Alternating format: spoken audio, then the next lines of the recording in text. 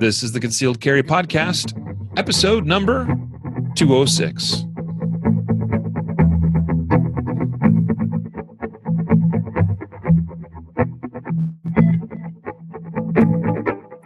And welcome to the Concealed Carry Podcast, part of the concealedcarry.com network. I am your host, Riley Bowman, and today I am joined by Mr. Jacob Paulson. Hello, sir. Howdy, howdy, howdy. I expected that from my favorite brother from another mother from Wyoming. Howdy. Us Wyomingites get a bad rap. Everyone assumes we must be cowboys. And I got to tell you, I don't own any cowboy boots. I don't listen to any country music. But yes, I do love Wyoming, and howdy is an acceptable salutation. You are a disgrace to the state of Wyoming. No cowboy boots, no cowboy hat. That does not make me disgraceful. Your state logo is a cowboy riding a Bronco. So? Yeah, that's why you moved out of Wyoming. I know. Your state logo is a picture of Wyoming. Bear that in mind. The Tetons, man. This is the pretty side of the Tetons. It's the side that we get to see. But it's still in Wyoming. In the Wyoming. Just keep that in mind. Age-old debate. How many times have we talked about this on the podcast? People got to be sick of it. So anyway, hey, guys, today we have a really cool episode for you. We have Russell Steed, president of Citizen Armor, on with us. Russell, hello, sir. Hey, guys. Thanks for having me on. It's our pleasure, our honor to have you as part of the show today. A lot of great content we'll be covering. And so this will be a good time. Speaking of which, today's episode is brought to you by Citizen Armor. Is that okay if we make you an unofficial sponsor? Yes, I have no problem with that. All right. And we are going to be selling the Citizen Armor products on our website here in the next couple of weeks. Absolutely. So that's a pretty exciting partnership also to get kind of off the ground here. And as part of this, we've got Russell on, but we're going to, stay pretty focused on the hows, the whats, the ifs, whatever it is, involved. We're going to dive into the nitty gritty on body armor here today as part of this podcast. Another episode sponsor today is Guardian Nation, guardiannation.com. Go check out Guardian Nation. For those of you that are not already members, just go to the website. It's really easy. See what there is to see. Lots of great stuff for members out there. And because we didn't mention it already, Citizen Armor, citizenarmor.com. Got the website right? Yeah, yep, citizenarmor.com. We try to keep it simple. Yeah, that's good. That's wise of you.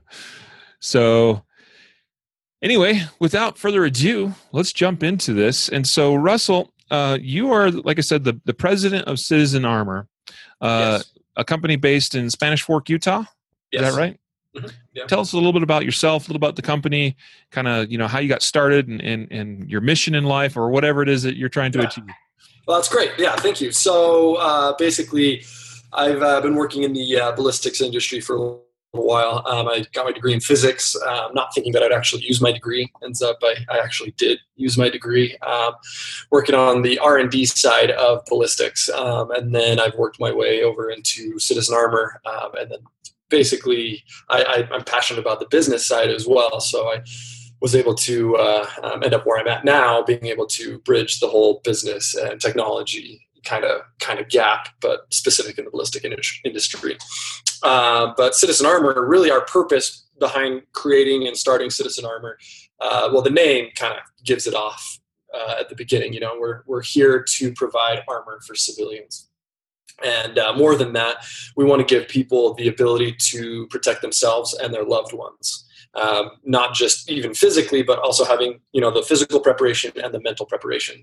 We'll be rolling out trainings and things in the future, courses and whatnot that I think people really enjoy, especially those that like to learn new things and be prepared for those, unfortunate situations when they might need body armor. But anyway, kind of going back, we've innovated and created body armor that is innovative in the industry, first off, and then as well, we try to create applications that are practical for the everyday person. Seeing as we're civilian-minded, giving it to responsible citizens, we want armor that, a tactical vest you're not going to wear all day, every day. Just doesn't make sense. It's not practical. We sell one. We have one. you can buy it. But what we actually try to focus on are practical uses of body armor and protective materials. That's so cool, man. I like your approach to body armor. Jacob's wearing some right now. In fact, those that are viewing on Facebook live today, you can see that Jacob is wearing, what's that product called again? That's just the shield across the front of the chest. So he's wearing a T-shield. We named it the T-shield because it kind of, you can put it under a T-shirt. And the guy who kind of created it, his name's Tony. So just a little ode to Tony. Nice. T-shield. So, but that product is part of our ultra concealed line. It's meant to go under your shirt. If I knew, I didn't realize we were doing video today, so I would have worn mine as well. But I figured for audio, couldn't see a whole lot. But yeah, so he's showing it off there, and really covers your vitals. It's meant to be worn under a shirt. If the shirt that I'm wearing now is perfect for concealing what Jacob's wearing right now.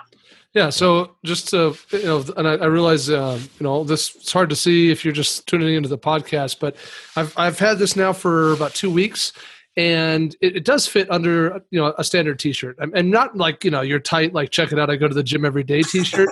Yeah. But definitely, if you're wearing a shirt that's got enough room that probably you can carry a concealed firearm, then it probably would conceal the T-shield pretty well as well. In fact, I went through the airport, through the TSA security checkpoint with this under a shirt not too long ago. And, didn't raise any flags. No one noticed. I wore it, on the airplane, and people just assume I put on a little muscle, I think. Yeah.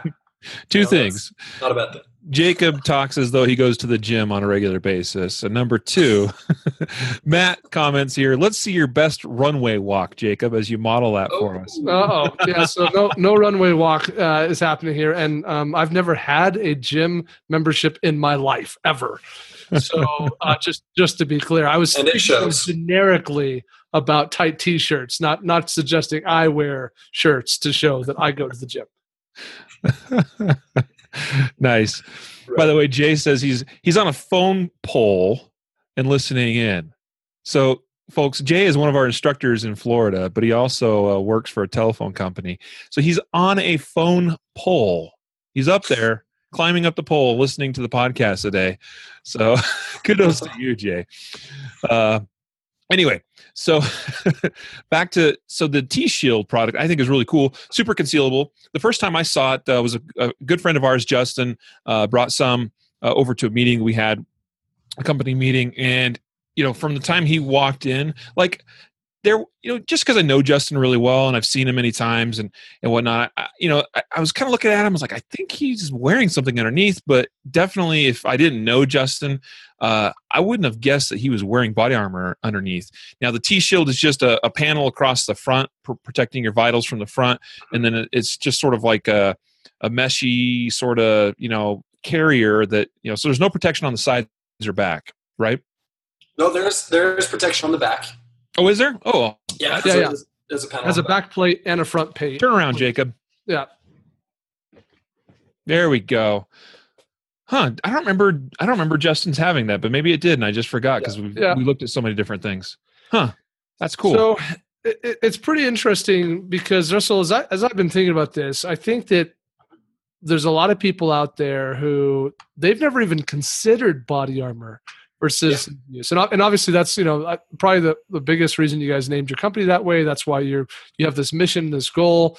So talk a little bit about, when you meet somebody at, the neighborhood Christmas party, like, what do you do? Like, oh, Citizen Armor. They're like, body armor. That's why would people even buy that? Like, give us your elevator pitch. Like, why today should someone listening to this podcast consider owning and wearing body armor?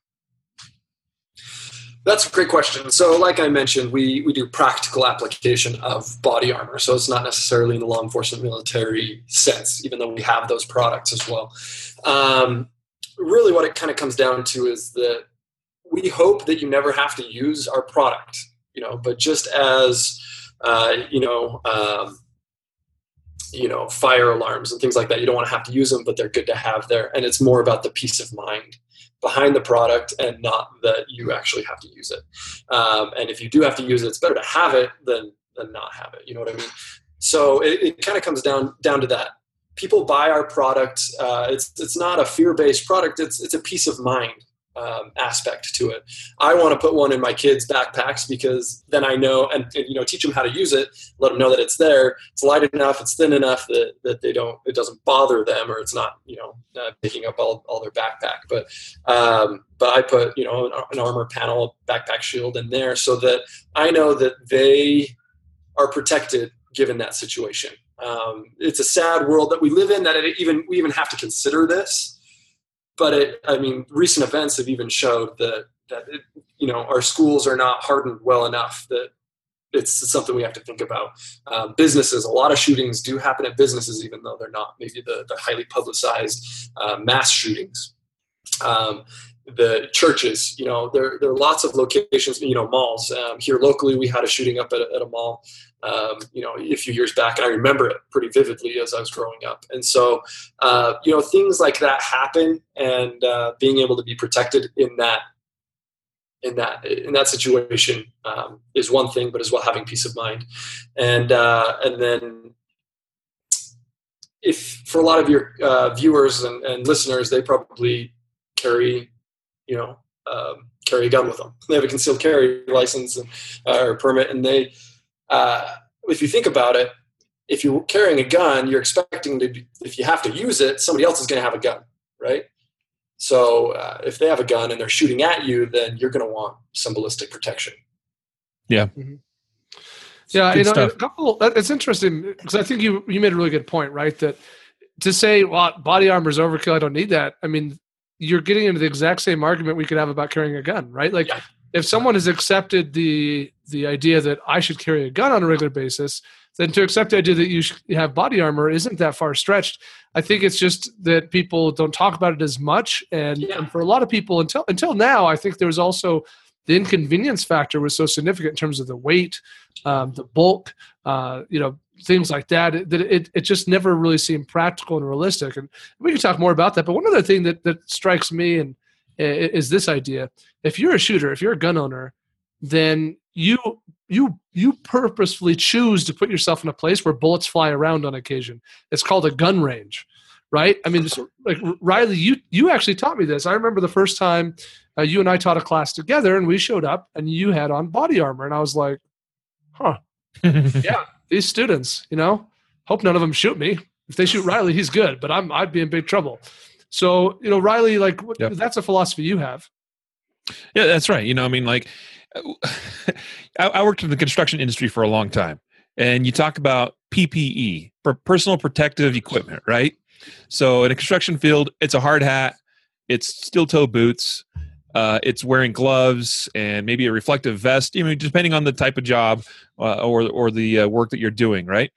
And so it's like, I'm at the range, I'm teaching people that sometimes are pretty scary handling a gun, at least the first time. My PPE is wearing body armor. Yeah, exactly. There are lots of applications for body armor, and like I said, we try to make it practical for everyday use, as well as give those tactical vests or kind of the more duty vests and things like that. Because there's applications everywhere. So here's I'm tangenting. Warning, Jacob tangent.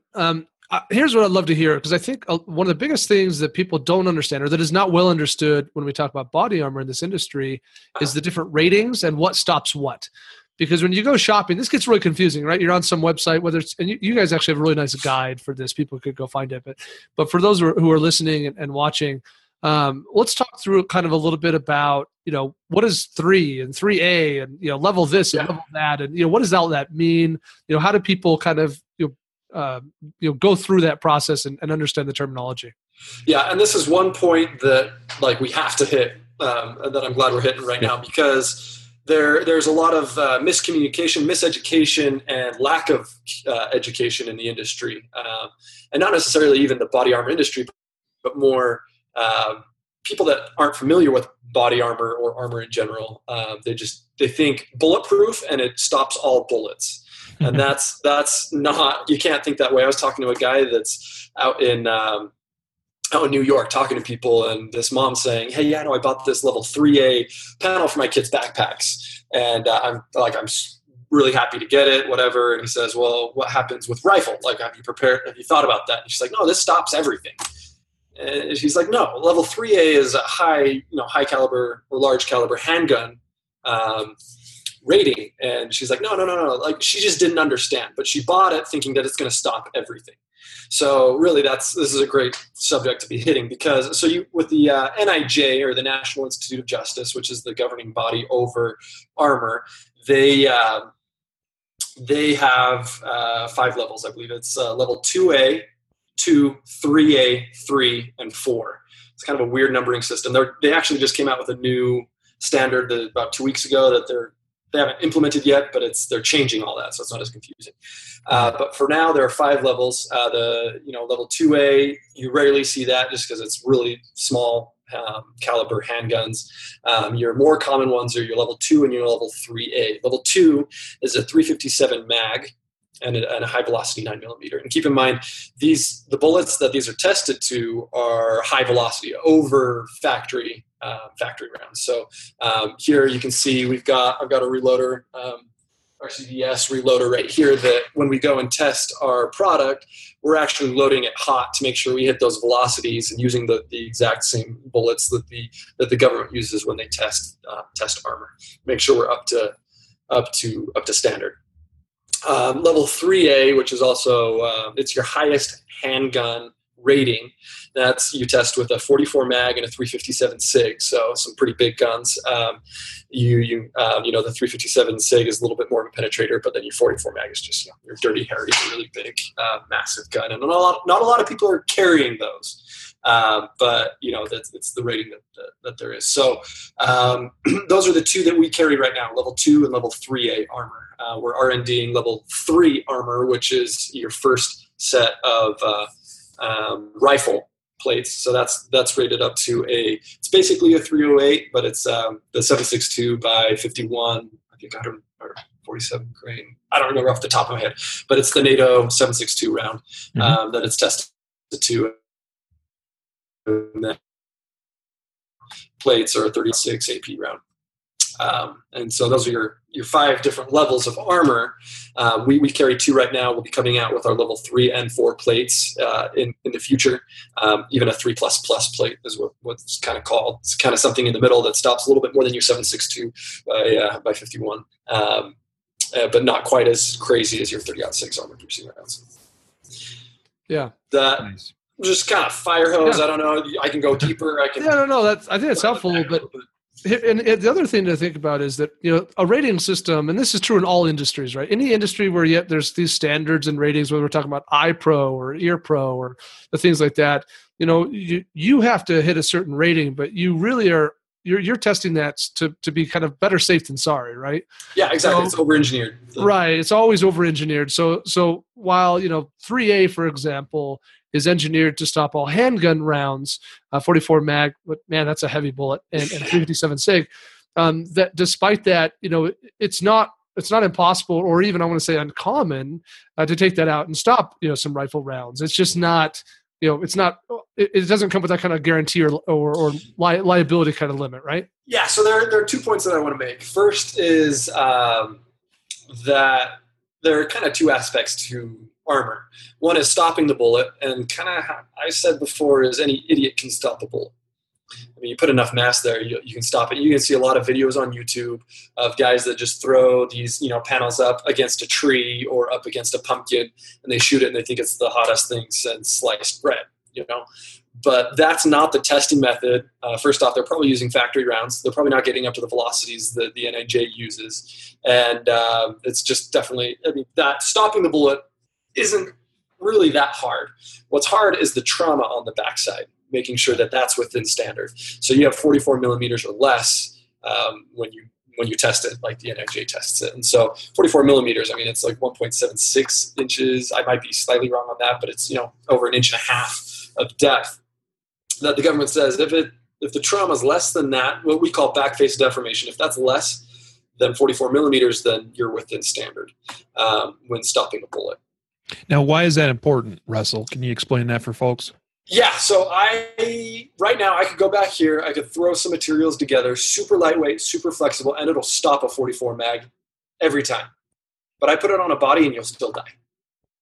Right. If it'll stop the bullet, but it's just going to kind of thread right in, and I mean, it caught the bullet right, but it really, the trauma is what's important, because I think, and I don't know where the statistic came from, but one thing that guys in the industry use is I think it's like 20% of people that are still shot wearing body armor and it stops the bullet still die just because of the trauma on the backside.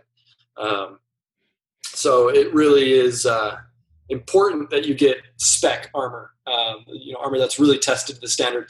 And 2 more points on this. One is body armor, the ratings and tests are all done for kind of more of a duty vest style for law enforcement, because the standard is made for law enforcement kind of in mind, right?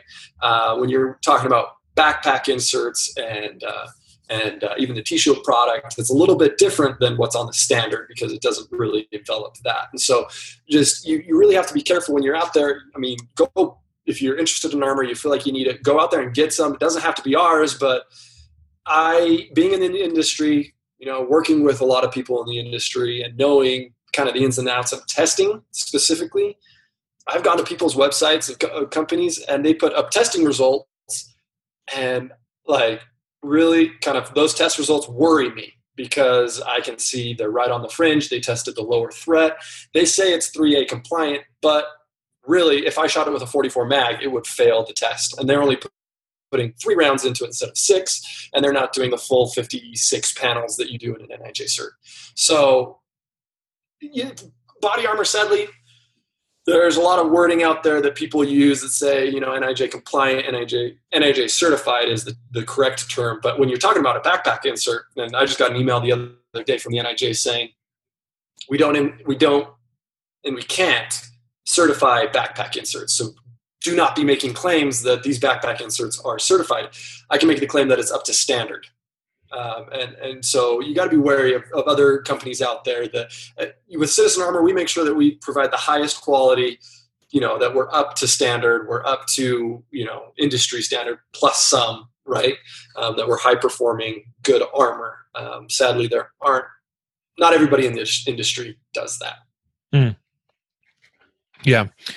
So did I hear that correctly? Because I'll be honest, I've not looked into it that closely. I'm loosely familiar with NIJ standards, certifications, et cetera. I know what the different levels mean and so forth. But to get certification, you have to have the NIJ test 56 panels, firing at them 6 times each panel, and no more than 44 millimeters back face deformation.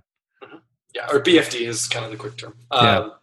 That's basically a lot of panels, dude. I can go really deep into the specifics of it. Yeah. Our level 3A armor, we've gone through the full test twice.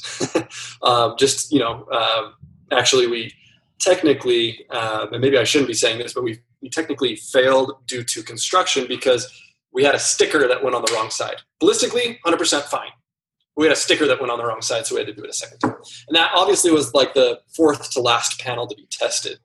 And they were just like, I see. Crap, but we did it again. So the panel itself had nothing wrong. But no, I panel was fine. But I was aware that, yes, labels and things have to be properly applied. And that's totally, like, we understand, we get it. We've, the process that we had to mix that up, we fixed. And so it was good for us that happened. It was a very expensive mistake for us, but we'd rather that happen and know that we're up to spec. And they even shot it backwards, and it performed great. It was just the sticker was on the wrong side of the panel. And and I say that just to kind of show that, like, we've gone through these tests. We're very familiar with it. And we try to put out a product that is going to protect people. We're not here to make money. We're here to help people protect themselves and their loved ones. That's nice. Very cool. That's really important. And so, I mean, if you had to give advice to the consumer, let's pretend citizenarmor.com is not there, right? And so, to go back however many years before you guys started this company, and someone said, "Hey, how do I know if these, when I'm on some website and it says that it's compliant or certified or whatever, like, how do I know if it's true? Like, how does the consumer make sure that they're not getting duped on that?" That's a great question. So It's kind of tricky, to be honest, because what they present to you is all you're really going to have. And then setting up a facility to actually do the test is expensive. To send it into the independent testing labs is also expensive. So, I mean, it's kind of tricky. But at the same time, there's some things that you want to look out for. For example, making, tall claims if they're putting out these test results, but really, and you kind of have to be somewhat familiar with the tests and kind of that the 44 millimeters is the max. And if they put up a test result that's like 43.9, then I'd be like, I probably wouldn't wear that. If here's one little one that I've seen a lot. And I mean, here and there, it's not like super all over the place, but for the level 3A test, I mentioned it's a 357 SIG and a 44 mag that they test it with. So you have your lower threat and your higher threat. The 44 is high, 357 SIG is low. To be NIJ multi-threat certified, you have to shoot both of those calibers, multiple times, tons of different panels, and I've seen it where companies have put up one test result of a 357 SIG.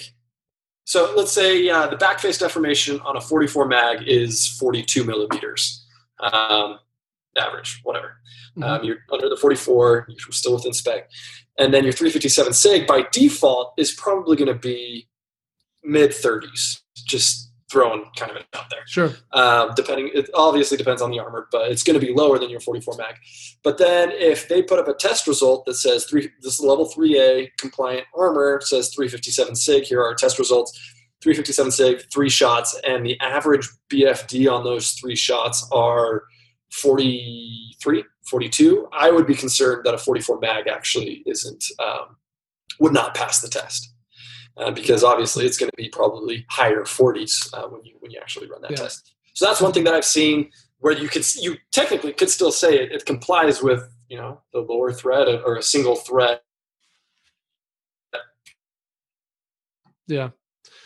Test. It does. I give them that, but they just kind of use that in an interesting way. Sure, and the NIJ is not out there policing people, checking their websites and saying, "Hey, you say that that you meet the standard, but we haven't tested your stuff. We're not." So I mean that's the problem is that people will make claims whether they've really gone through the process or not. Yeah, and you gotta keep an eye out for that. And sadly, I mean the NIJ is there for law enforcement specifically. Other agencies, military, they kind of have their own testing, but they still like the NIJ testing to see it done. But it's specific for law enforcement, and so they don't. If it doesn't deal with law enforcement, they don't. I mean, they will do everything they can to make sure armor is correct and good and proper and to spec. But it's up to the manufacturer to make sure those things get tested. Yeah, fantastic. Yeah. So let's shift gears a little bit here. Okay. Let's talk about some laws, okay? Because I know one question that comes up, we get emails to our company all the time at concealedcarry.com, people asking, can I get body armor, right? So can you review for us what are some of the basic laws regarding body armor in a general sense? Well, first off, a lot of people don't realize that body armor is legal for civilians to buy and wear. Yep. I mean, it is legal. First off, a lot of people think that it isn't. So that's the first step right there. It is not legal for felons to possess body armor. That is one law. U.S. Code Title 18. Yeah, exactly. Yep. And so that if a felon is caught wearing or in possession of body armor, that's big no-no. That's bad for them. And it's on the person on the felon. So we could say that if you can have a gun, you can have body armor. Yeah, if you have a gun, if you can buy a gun, you can buy body armor. And a lot of times with some sales, we'll actually do a background check. And through online, it makes it a little trickier. We were not able to do that, but we like to. We have check boxes and make sure that people know that if you're a felon, you cannot be buying this product.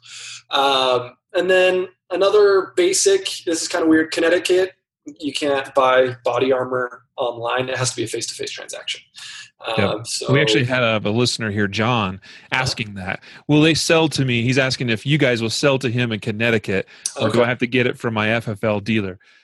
So it doesn't technically have to be an FFL dealer, but it has to be a face-to-face interaction. So we have talked to a few dealers out there. I haven't signed any of them up as a dealer where I could send them product and they could actually do a face-to-face transaction. You guys, I have sold to people in Connecticut. Oh, yes and no. I haven't sold to anybody in Connecticut, but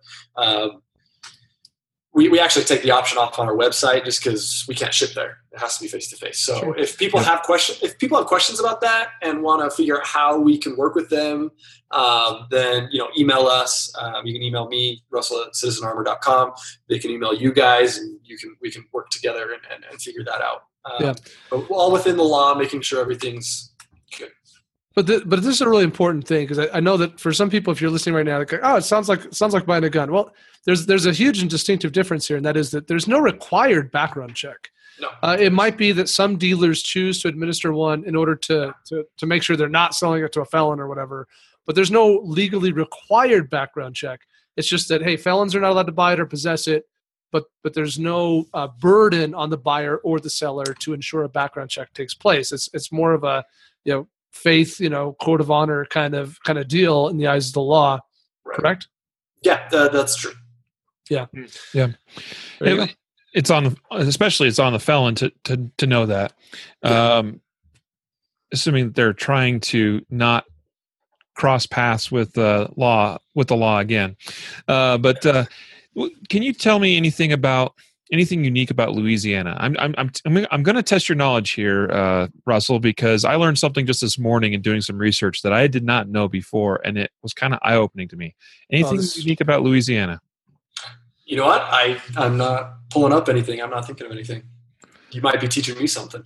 Jacob, anything? I don't know if I can Google it faster than you. Yeah, here, let me Google it real quick. Yeah. Here we go. According to Louisiana Revised Statute, Title 14, 95.9, wearing or possessing body armor by a student or non-student on school property at school-sponsored functions or in firearm-free zones is the title of it. And essentially what it says is wearing body armor, anybody, in a school zone, in a firearm-free zone, a school-sponsored function, on school transportation, or even within 1,000 feet of a school campus is against the law. Really?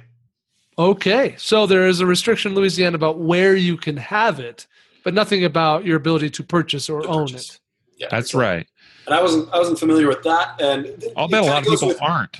Yeah, it goes as well with concealed carry laws. Every state's a little bit different. You got to really know what your state, what the date or what the details are there. I'm throwing it up here. I'm showing on the screen here, right here. Louisiana Revised Statute 14, 95.9. I really had to dig to find that. Okay, I just happened to stumble across it, and I was like, "Holy crap!" Now, get this. We just had this horrendous school shooting. I know parents that are talking about putting body armor in their kids' backpacks or having something be available for their kids to use in the event that there was some kind of incident at their school. You can't even do that in Louisiana. How ridiculous is that? That's pretty crazy. I was it'd be interesting too, because the inserts that Russell that you guys have, that are becoming very, very popular now, that you can stick into a backpack. It'd be interesting to go to a court, argue that that's not body armor, that it's a insert or a shield or something. I don't know, because it's not worn on the body. Right, and technically you would look at it as probably a protective material on a piece of body armor. Wearing or possessing body armor. It's not body armor, right? Yes, it is. Here's what I'm saying. I'm saying that might be sorted out. Like that, it would be interesting to see if there's any court precedents that define the word body armor in Louisiana law, because that they're making an inference there that may or may not pan out in a courtroom. Yeah. Get this. Further down in this statute, school officials shall notify all students and parents of the impact of this legislation and shall post notices of the impact of this section at each major point of entry to the school. These notices shall be maintained as permanent notices. So any listeners from Louisiana, do you see notices at your schools saying that you can't have body armor on or near or within 1,000 feet of your school. And by the way, it defines schools as any, so it's not just private or public, any elementary, secondary, high school, vocational, technical school, college, or university in this state. So it covers any educational institution in the state of Louisiana. So like I said, I really had to dig. I just sort of stumbled upon that doing a little research, and mind blown. That's crazy. I intend to contact some legislators there in the state of Louisiana and say, you guys should fix this, and you should fix it fast, because this is a joke. I mean, at the very least, if we can't come to agreement on what to do with gun control, gun-free zones, arming teachers, whatever that is, at the very least, students and teachers and parents and people on school campuses ought to have wearing body armor at least be an option. Well, here's what I think is crazy, and Russell, you can talk a little bit more about this on the educational side, but perhaps there's this belief that, if the BG, that's Jacob talk for bad guy, bad gal, if the BG is wearing body armor and, law enforcement show up on scene and shoot the BG, maybe the consumer, the idiots who passed this kind of a law, they might believe that the bullets just like bounce off, like just boop, boop, and the BG just keeps walking along like, no, I'm good, like RoboCop style. And I think that there's perhaps a misunderstanding about what body armor does. Probably not too unsimilar, to those legislatures who think that suppressors make guns silent. Yeah. So kind of going back to what I was talking about, how there are two aspects to the ballistics part, stopping the bullet and then the trauma behind it. You're still, with a lot of body armor, even hard plates, there is backface deformation. That's going to hurt. It's not something that just like bounces off of you. Now, granted, some calibers kind of do that with different levels of armor, but for the most part, you're going to feel it. And even with body armor on, I bet they can stop the guy, at least slow him down. You know what I mean? Yeah. He may survive it because of the body armor, but he's probably not going to continue to assault. Yeah, it's going to have a significant impact on that threat. And so I think, I hear legislation like that, Riley, and in my mind, I'm like, okay, clearly there's a misunderstanding here, because that was written to support taking down BGs or preventing BGs from having body armor, which is already inherently ridiculous and stupid, because why would they care what the law says? But more to, to my point. What I was going to say. Yeah, more to, kind of the understanding. If they have a gun, you're not allowed to have a gun there usually. Right. Like, they do I it guess anyway. The sign on the school says they can't have body armor. So, anyway, I just think that inherently there's so many points of confusion there that people are a little bit lost on it. Yeah. I would agree with that. A lot of great comments here on Facebook. Some questions. Oh, David says, so many of my questions are answered here. Thank you. And I'm glad that that's the case, David. That's why we do these sorts of things. And we're so thankful to have Russell be a part of this. Anyway, I mean, Russell, you're off the hook, buddy, because I didn't necessarily expect you to know about that. I really think of that as obscure law. We have Matt has commented and says that he lives in Louisiana and he's never seen anything like that posted anywhere. He had no idea about this law. Do we know dates on when that was passed? I saw that somewhere 2008. 2008. Interesting. I wonder what the story behind that is, why they did that. Right. And I did not find, I did a little bit of searching too did they repeal this at some point? I couldn't find anything suggesting it had been overturned. I mean, and this came right from Louisiana's, their state government website where their statutes are posted. Crazy stuff. Yep. Russell, let's talk a little bit about evolution. So I think a lot of people that are probably listening to this, and I know we talked about the T-shield and the thin material and how light this thing is, like it's crazy light, like it's awkward how light it is. But let's talk a little bit about materials, because I think the last decade or so has had a significant impact on the body armor industry in terms of the technology and the advances and what we've done with different kinds of materials. So can you talk through some of how that evolution has taken place in the ballistics realm? Yeah. So, I mean, you look back, medieval times, they're wearing. No, do you want to go that far back? Sure. Yeah, dude. Okay. Let's do it. No, I'm just kidding. Jousting. Sure. Jousting. So it all started with jousting. Citizen armor, is this stuff rated for jousting? Is it jousting rated? Depends on what you're jousting with, Riley. I'm going to go check really quick. I'll be right back. That's good. So anyway, the history behind ballistics or ballistic materials. Most common term when you're talking about bulletproof material is Kevlar. People all know they call bulletproof material Kevlar, even though a lot of it's not.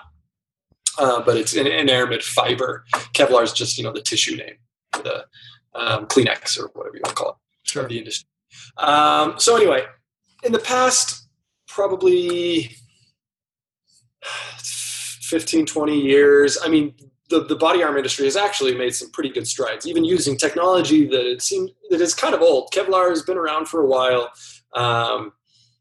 but it's actually made some really good strides, I think, in the past 10, 15, 20 years that has really reduced the thickness, the weight, the flexibility of body armor, making it a lot more comfortable for our military guys, our law enforcement guys.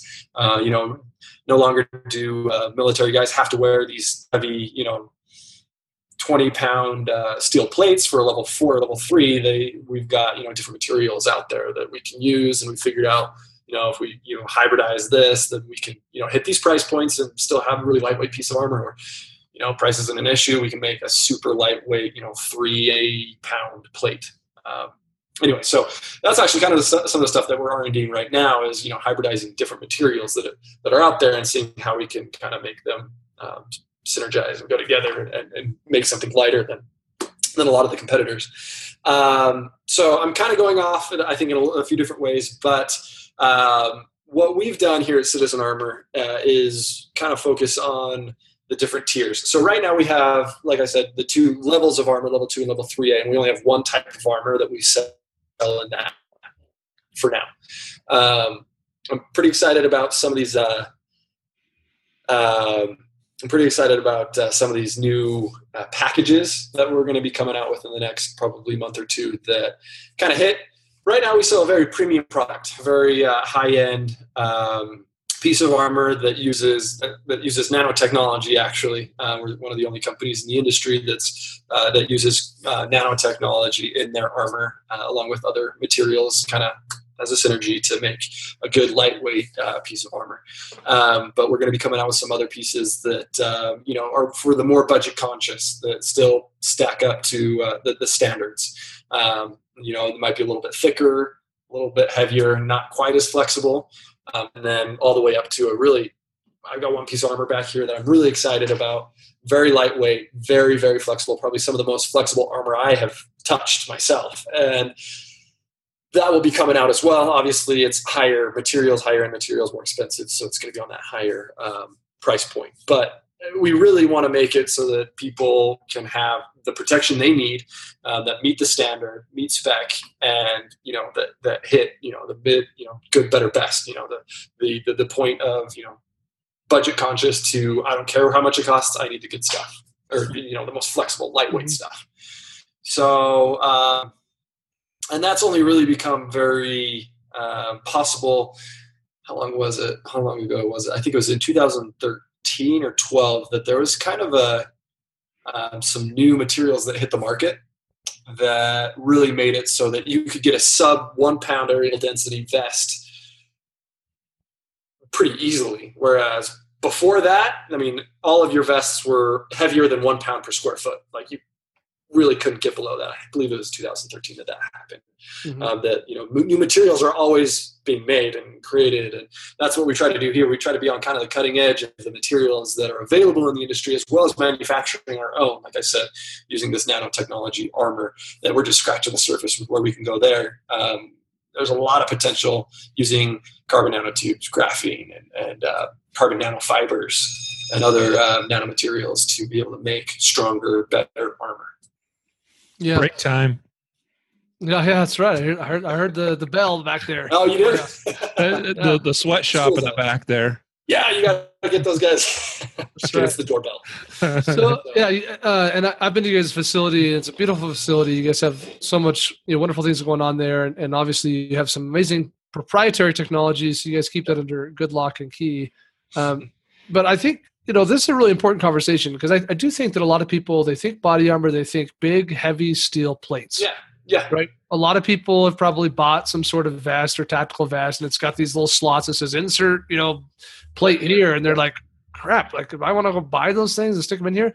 And I think it's really, really important for you guys who are listening to this to understand that you're going to get what you pay for to some degree. Right now, the industry has evolved to a point where there's amazing things out there that are lighter, that are more flexible, that are more comfortable, but they cost more. Because the materials and the processes required to manufacture them, and so you can go out and you can get some vest out there that's 3A approved for probably $250, $300, but it's not going to be very comfortable. It's not going to be very lightweight, and so that's really what this comes down to, is kind of being an informed buyer. Yeah, exactly. I've seen some things online where I'm like, wow, how do they sell it for that cheap? And it kind of worries me how cheap it is, to be honest. Body armor is definitely one of those things that you don't want to skimp on because it's a life-saving product. I like buying nice guns because, partially because they're more cool, but that you can rely on them. You know that every time you pull it out, you're good. As opposed to other brands and other things that might be cheaper, you're kind of skipping on some quality control there that might be important. And so same thing with body armor, that you kind of get what you pay for. It's a give and take. You can have kind of heavier, thicker, less flexible armor for cheaper, or you can have really flexible, really nice, lightweight stuff, high-end stuff if you pay for it. And really kind of what I'm trying to do with Citizen Armor and what we're going to be rolling out in the coming months. So you'll have to kind of keep an eye out for it. But the lower cost solutions that still meet standard. I mean, that's our big thing. We want people to protect themselves and their loved ones, and not have to have that peace of mind and not have to worry, is this really going to stop a bullet? And so that's one thing I can speak to, is that Citizen Armor, we will always put out a product, a life-saving product that we can stand behind. Literally stand behind. I like that. Literally stand behind. I like that. I didn't mean to do that. You can coin that phrase. That could be your new company motto or something. Yeah. Armor you can stand behind. Literally. Make sure you put literally. Yeah. Literally. Yeah. So I think this is a good thought. And I know that sometimes when we have this conversation with people, or people ask me about body armor, they say, well, that sounds a little expensive, but a good piece of body armor is about the cost of a gun. That's how I like to think of it. A lot of us, we buy lots of guns. A lot of people with this podcast probably buy guns fairly regularly, maybe once a year or something like that. Instead of buying your next gun, go buy body armor, right? I mean, that's how I think of it. And the other nice thing about body armor is if you get something that's really nice and really high quality, it should last you forever. Doesn't last as long as a gun. That's a good question. Depends on soft armor versus hard armor. So hard armor let's go there. Can last longer. And then if you're using just Kevlar or Aramid based products, usually it's a 5-year shelf life. And that's what manufacturers warranty it to. Granted, I've shot older armor and it stops bullets, but it's just, within the warranty period of 5 years. Our armor that we sell now currently, called Nano Protec, that armor we've certified for 7. So it's not very common in the soft armor industry to certify it for more than 5 years. We've done a 7-year accelerated aging test, and the results on that were actually better than our 5-year, and almost as good as our new stuff. So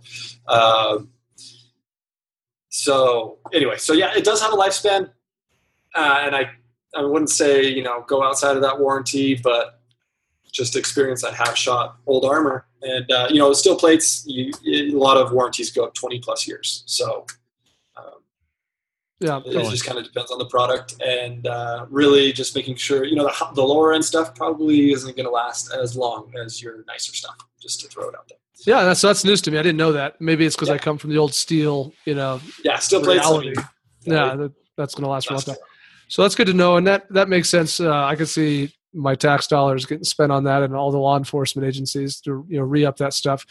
But to your point, we don't know. In the case of your products, what I'm hearing, Russell, is that you don't really know what its lifespan is. What you know is that you'll warranty it for 7 years. Yeah, we warranty our Nano Protect for 7 years. Granted, some of the armor that we're coming out with will have that 5-year warranty on it as well. But our Nano Protect has a 7-year. It's waterproof. Funny thing, a lot of armor is not waterproof. So you get it wet and the bullet will go through really easily. It just blaze right through. So our Nano Protect is waterproof. And like I said, we're coming out with some products that will be more aramid based, and it will kind of be along those same lines. You got to make sure you don't soak it in water. But for the most part, we do put a waterproof covering over it to make sure that it lasts as long as you can, or as long as it possibly can. So that's a great insight. The idea of the water issue. I'm glad you brought that up, because I think that's really important, and not just because it's like, well, hopefully I won't be underwater getting shot at. No, it's like you're buying something as an investment. You want it to last a long time, and so you never know what might happen if it gets wet, and you're like, oh crap, I guess I better throw this away and buy a new one. That's not a good position to be in. Yeah, exactly. Yeah, good thoughts there. Matthew asks, as a former cop, I know the importance of proper fit and wear. Can you cover this for some of the listeners? Yeah, exactly. So body armor is not like normal clothing. It's not going to be comfortable. It's going to kind of ride up high. So you actually do want to cover right about here on your sternum all the way down to your belly button is more or less where we try to make sure that hits, because you want to be able to cover all of your vitals, your heart, lung, and liver. And then, for law enforcement, the fit is actually very important. Making sure that it kind of comes down. You don't want it to be too narrow, because, they go into shooting stance, and then the armor, obviously you want it to cover as much as possible. You want it to go all the way out there, but you can't go into shooting stance if the armor is too wide or too stiff or whatever. So you kind of have to hit that sweet spot. Sweet spot. Thank you. That sweet spot of how thick or how wide it goes, and then it kind of comes down. The more coverage you can get, the better, I would say. But for law enforcement specifically, but you also have to take into account their duty belts. They're pretty thick. They got a lot of stuff on it. So when they sit down, the armor could come like right up here if it's too low. So you have to get that good fit. And then you also want to make sure that it's nice and snug against the body. We're R&Ding some stuff that actually keeps the armor a little bit away from the body. It's kind of interesting stuff, a little bit more comfortable to wear. We'll see where that goes. But then making sure that the sides come up and fit together properly. So we do have some partners that we work with on law enforcement military applications, specifically for, they have certain demands that, that we need to make sure we cover. And so whenever we have, law enforcement individuals, we can either give them a discount, or we can send them over to our partners and have them take it from there. Yeah. Awesome. That's good stuff. So make sure you're trying to cover from your sternum, basically the notch. Yeah. Right there. And then down your belly button. I'm just going to point out that you have a competitor that you have many competitors, of course, but I'm not going to name names because I don't think that's fair. But you probably you may know who I'm talking about. That is very aggressively priced. And they have put their stuff out there. They're starting to show up in a lot of places, probably because they're very, very aggressively priced. I've seen some tests done with their armor, and it seems like it performs as advertised, as it should. But I have a couple big time issues with it, because two things. Even just as a civilian wanting to wear it, it doesn't have any sort of cut for those arms. So you go to extend or do anything, shoot, whatever, and you're like, oh, that does not feel it doesn't feel comfortable. And secondly, there was no side protection. I think they've come out with some other products that offers that. But for me, I was looking at it from maybe this will be a backup vest for me to use on duty as an LEO. It was a terrible choice for that, So anyway, choose wisely. Don't buy crap or cheap stuff, and make sure it fits properly. Yeah, so I'm gonna try to be a little bit vague, but Riley, is this the same company that thought it would be a cool idea to sell bulletproof hats? Well, that's a pretty cool idea. right? It's only bulletproof, like right here, on your phone. Oh, really? Well, that's critical, dude. That, I mean, you don't want to be bouncing bullets off your cranium, man. Yeah, definitely. So, 44 I'll tell you, millimeters those hats, is a lot more serious in your forehead. those hats are not comfortable to wear. No, Really? you're just putting a steel plate in a ball cap. That's basically what it feels like. That's interesting. Yeah, so one thing that we try to do at Citizen Armor, and I've already mentioned this, but just to kind of hit it again, we try to make it practical for people to wear, so specifically for the civilian use. So yeah, as a LEO, they have different needs, and definitely they need as much protection as possible. Citizens, I kind of have this philosophy with the guns that I carry, or my daily carry. I'd rather have something that I know I'm going to carry every day than something huge, like something like over the top, like, that I, show off, be like, yeah, this is the gun that I carry. You know what I mean? So I'd rather have armor that I actually wear than armor that I buy and just put in my closet. Yeah. So, the T-Shield is it doesn't have side protection.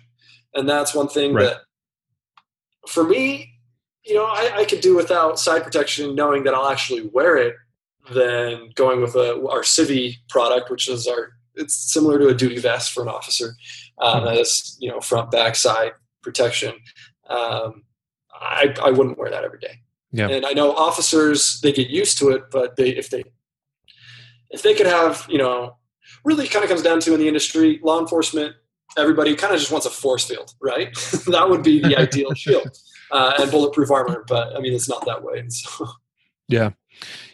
Having those side panels is, I do think is critical, right? Yeah. But you'd be amazed how often cops get shot just above those side panels. Because you can't have them go up too high, because then it really obstructs your movement and comfort and all that stuff. And you just are you are more vulnerable than you realize at times, particularly if you're in the role as a law enforcement officer. Yeah. But hey, real quick, we're getting kind of close to that point in time. It's time to start wrapping it up. Mm-hmm. But could you explain a little bit more for us? Because you've touched on it a little bit. Your nano, the ProTech armor, right? So it's carbon nanotubes. Is that right? That's a part of the manufacturing of that ballistic material. Can you explain what that is a little bit more, and what that means, and why that's a good thing, or whatever? Yeah. So it's a good question. So carbon nanotubes it's kind of a new thing, more or less. They were discovered or really began research about 25, 26 years ago. So it's kind of this new thing that researchers, universities all over the country, all over the world are looking at carbon nanotubes because they're extremely strong. They're stronger than steel, stronger than carbon. The structure is stronger than a diamond. You can really in crazy strong tensile strength with these carbon nanotubes. So basically, it's just hold on real quick, Russell, because I think your connection may have dropped out just temporarily, and I want to make sure people hear what you just said, because I think it was important. So if you could, so the carbon nanotubes you said is as strong as something. I think I heard diamond in there or something. Yeah. So diamonds are made from carbon. So basically, carbon nanotubes are stronger than diamonds. They conduct electricity almost as good as gold. They're a very lightweight, very strong material. And so universities all over the country are doing research on carbon nanotubes, using it as for nanoelectronics. They use it for strengthening materials in epoxies and different resins. There are universities doing research kind of in aerospace, how they can apply carbon nanotubes there.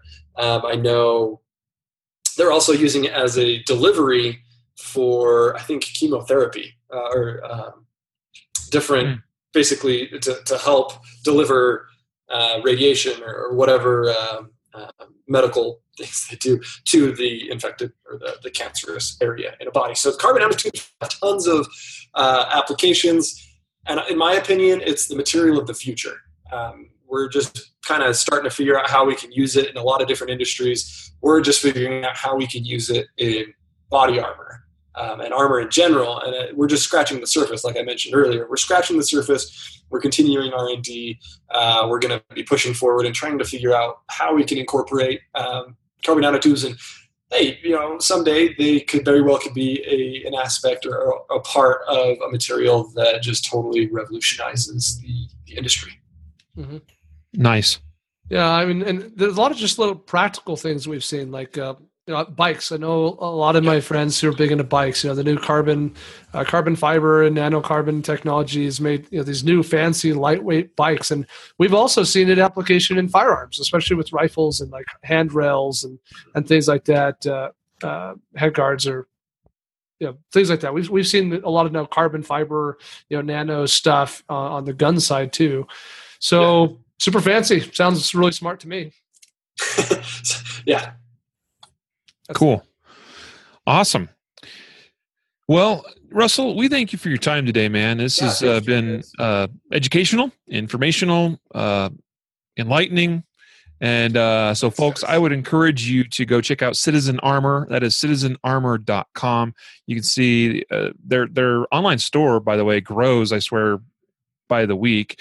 It seems like every time I go to your site, there's more products that have been added. I mean, I actually didn't know that you have all these like biker vests and stuff now too. Yeah, we're kind of coming out with some of those, and we've had a lot of interest in them, which is pretty cool. And so, and we're still a small company, and I get people emailing me like, "Hey, could you do this? Hey, could you do that?" And as not all the time can we just do the custom whatever, but if people really are interested and there's a market for it, we love to work with people and kind of make their ideas come to life. Mm-hmm. Nice. Yeah, good stuff. So check them out. Give them some love.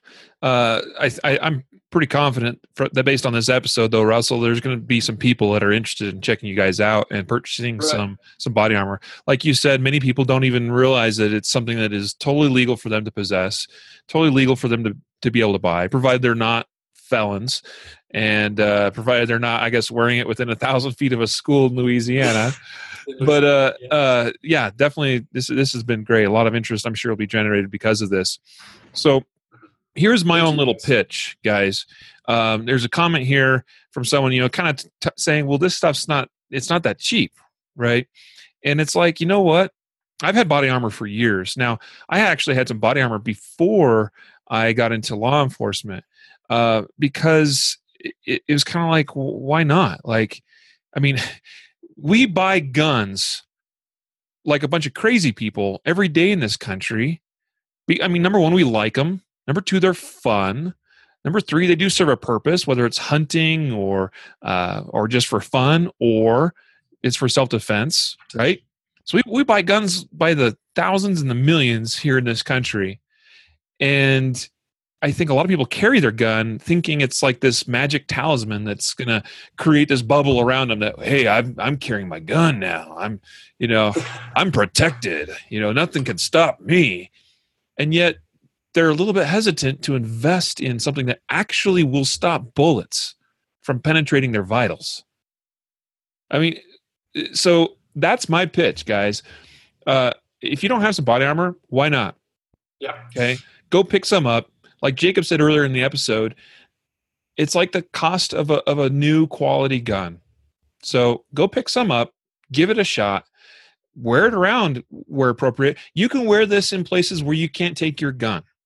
Okay, when you're in those public places where you're like, oh, I can't take my gun there. I know some of you crazies out there will say, oh, they don't know what they don't know. I'm still going to carry my gun. We don't advocate for that here at concealedcarry.com because we believe in following the law. And there's been many times I've had to attend events and different things in places where I couldn't take a gun. And I have worn body armor as another tool. It's another tool. Maybe a knife is another tool. Maybe a tactical pen is another one of those tools. There's all kinds of tools, and body armor is one of those tools. And it just makes sense to me for people to have this be in their toolbox. Okay, so...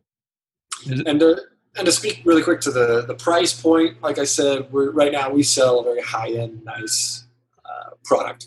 Comfortable. And really kind of what we're working on are the more budget-conscious solutions. And looking the next couple months, those will be coming out. It's awesome, man. And we wish you all the best with that. With everything. I was going to add simply that I've been to the Citizen Armor facility.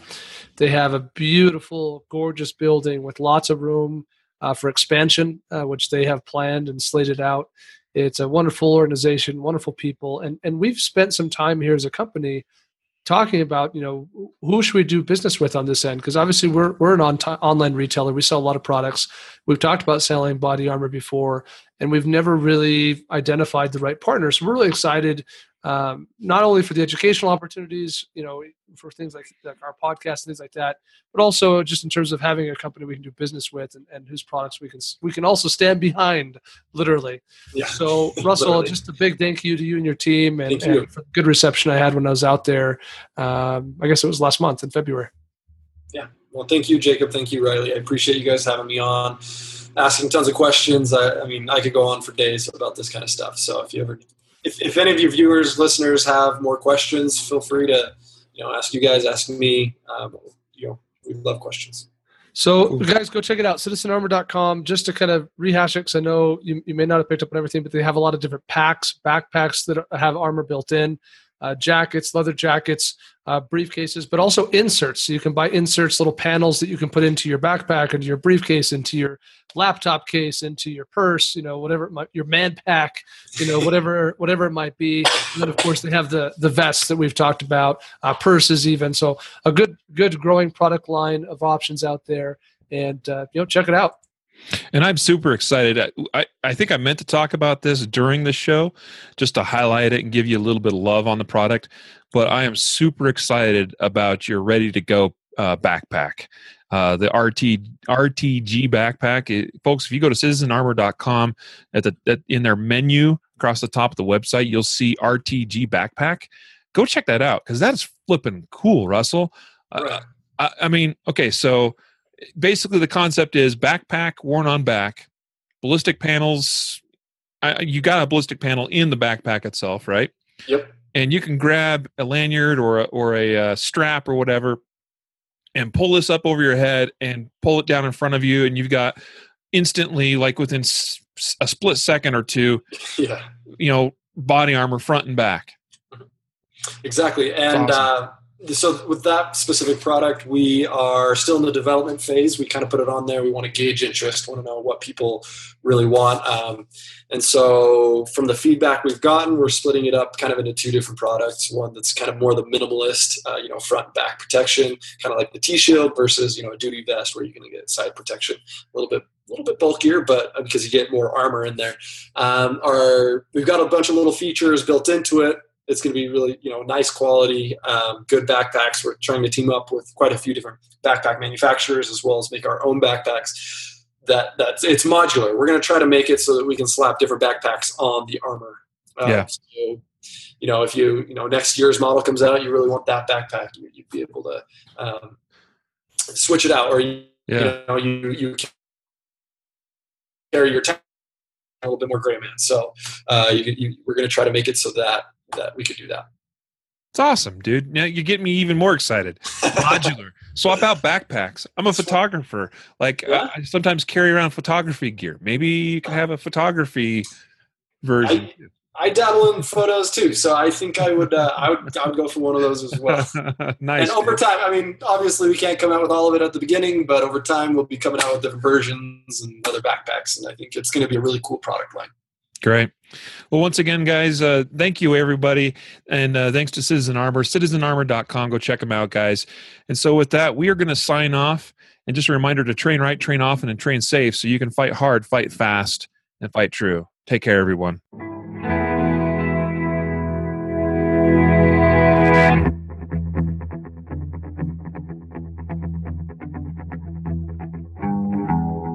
A reminder that laws vary from place to place, and we encourage listeners to seek local legal advice to understand applicable laws.